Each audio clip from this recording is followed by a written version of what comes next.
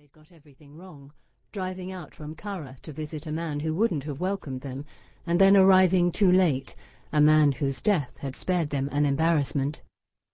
"Would you like a cup of tea?" Emily offered.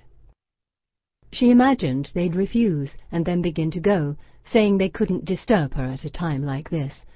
But the big, wide-shouldered one glanced at her sister, hesitating. "If you're alone," the smaller one said, "you'd be welcome to our company, if it would be of help to you." The dead man had been without religion. Anyone could have told them that, Emily reflected, making tea. He would have said that there was more to their sitting at the bedsides of the ill than met the eye, and she wondered if that could possibly be so. Did they, in their compassionate travels, hope for the first signs of the belief that often came out of nowhere when death declared its intention? Did they drive away from the houses they visited, straight to a presbytery, their duty done? She had never heard that said about the Garrittys, and she didn't want to believe it. They meant well, she said to herself again. When they left, she wouldn't go back upstairs to look at the dead features. She'd leave him now to Keene in the morning. In the brief time that had elapsed, a day had been settled for the funeral, Thursday of next week. In the morning she would let a few people know. She'd put a notice in the Advertiser. No children had been born. When Thursday had passed, everything would be over except for the unpaid debts. She buttered slices of brack and stirred the tea in the pot. She carried in the tray.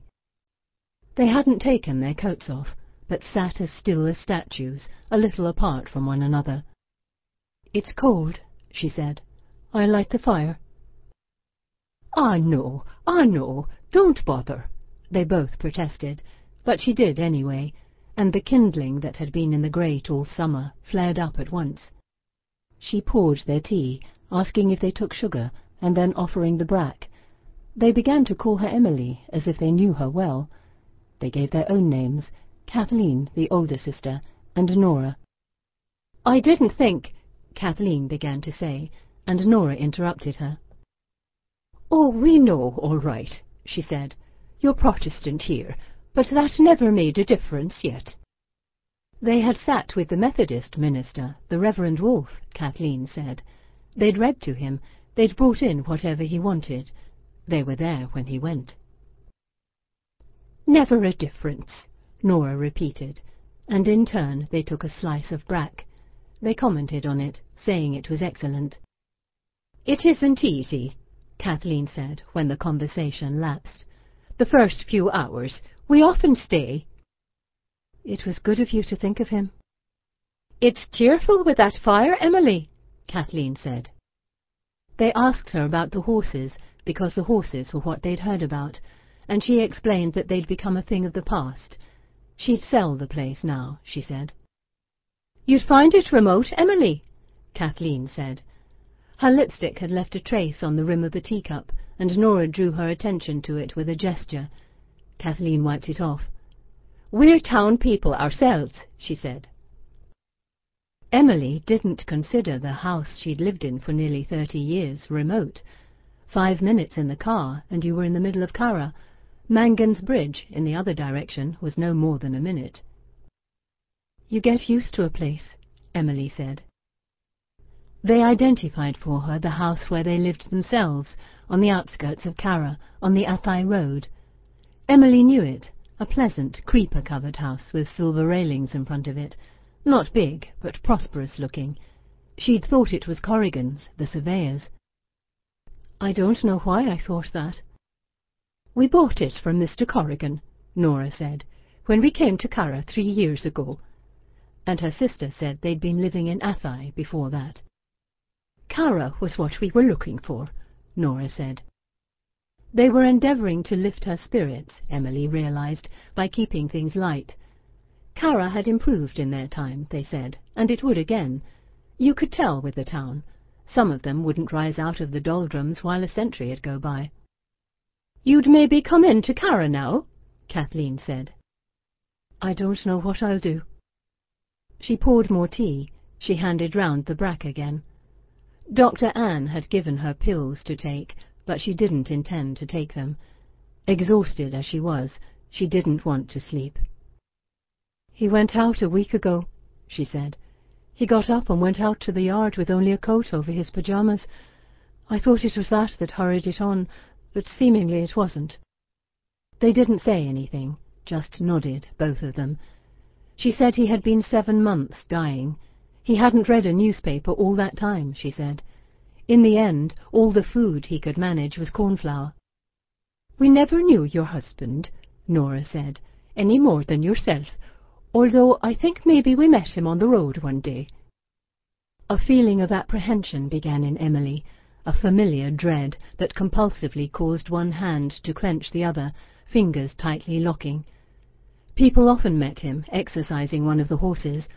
A car would slow down for him, but he never acknowledged it, never so much as raised the crop. For a moment she forgot that he was dead. "He was often out," she said.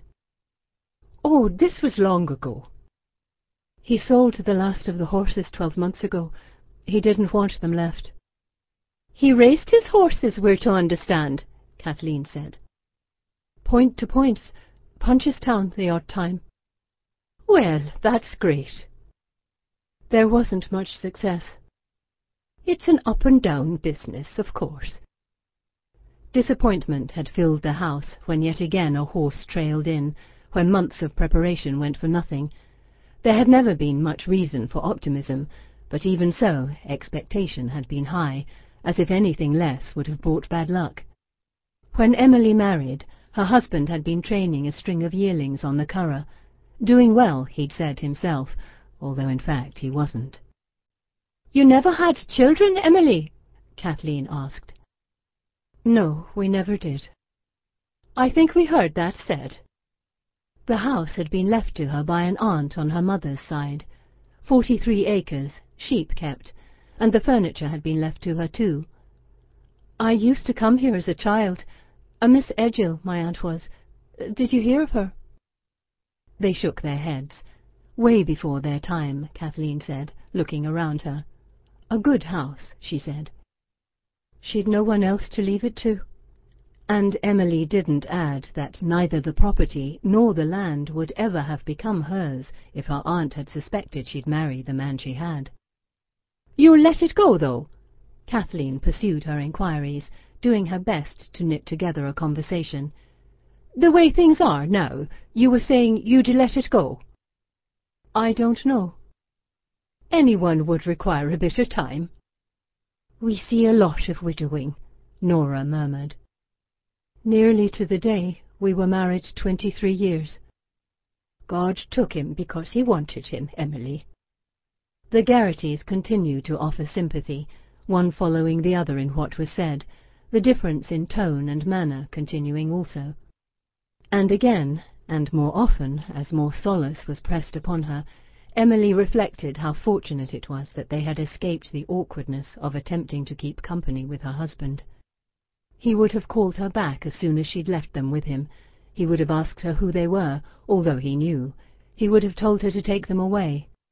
He'd never minded what he said, the flow of coarse language when someone crossed one of the fields, every word shouted out, frighteningly sometimes. It was always that, raising his voice, the expressions he used.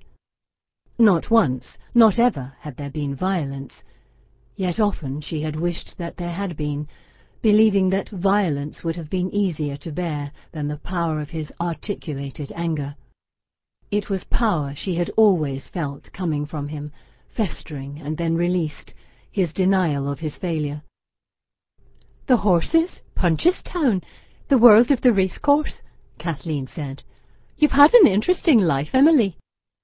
It seemed to Emily that Nora was about to shake her head, that for the first time the sisters were on the verge of a disagreement. It didn't surprise her. The observation that had been made astonished her. "Unusual is what my sister means." Nora nodded her correction into place, her tone softening the contradiction.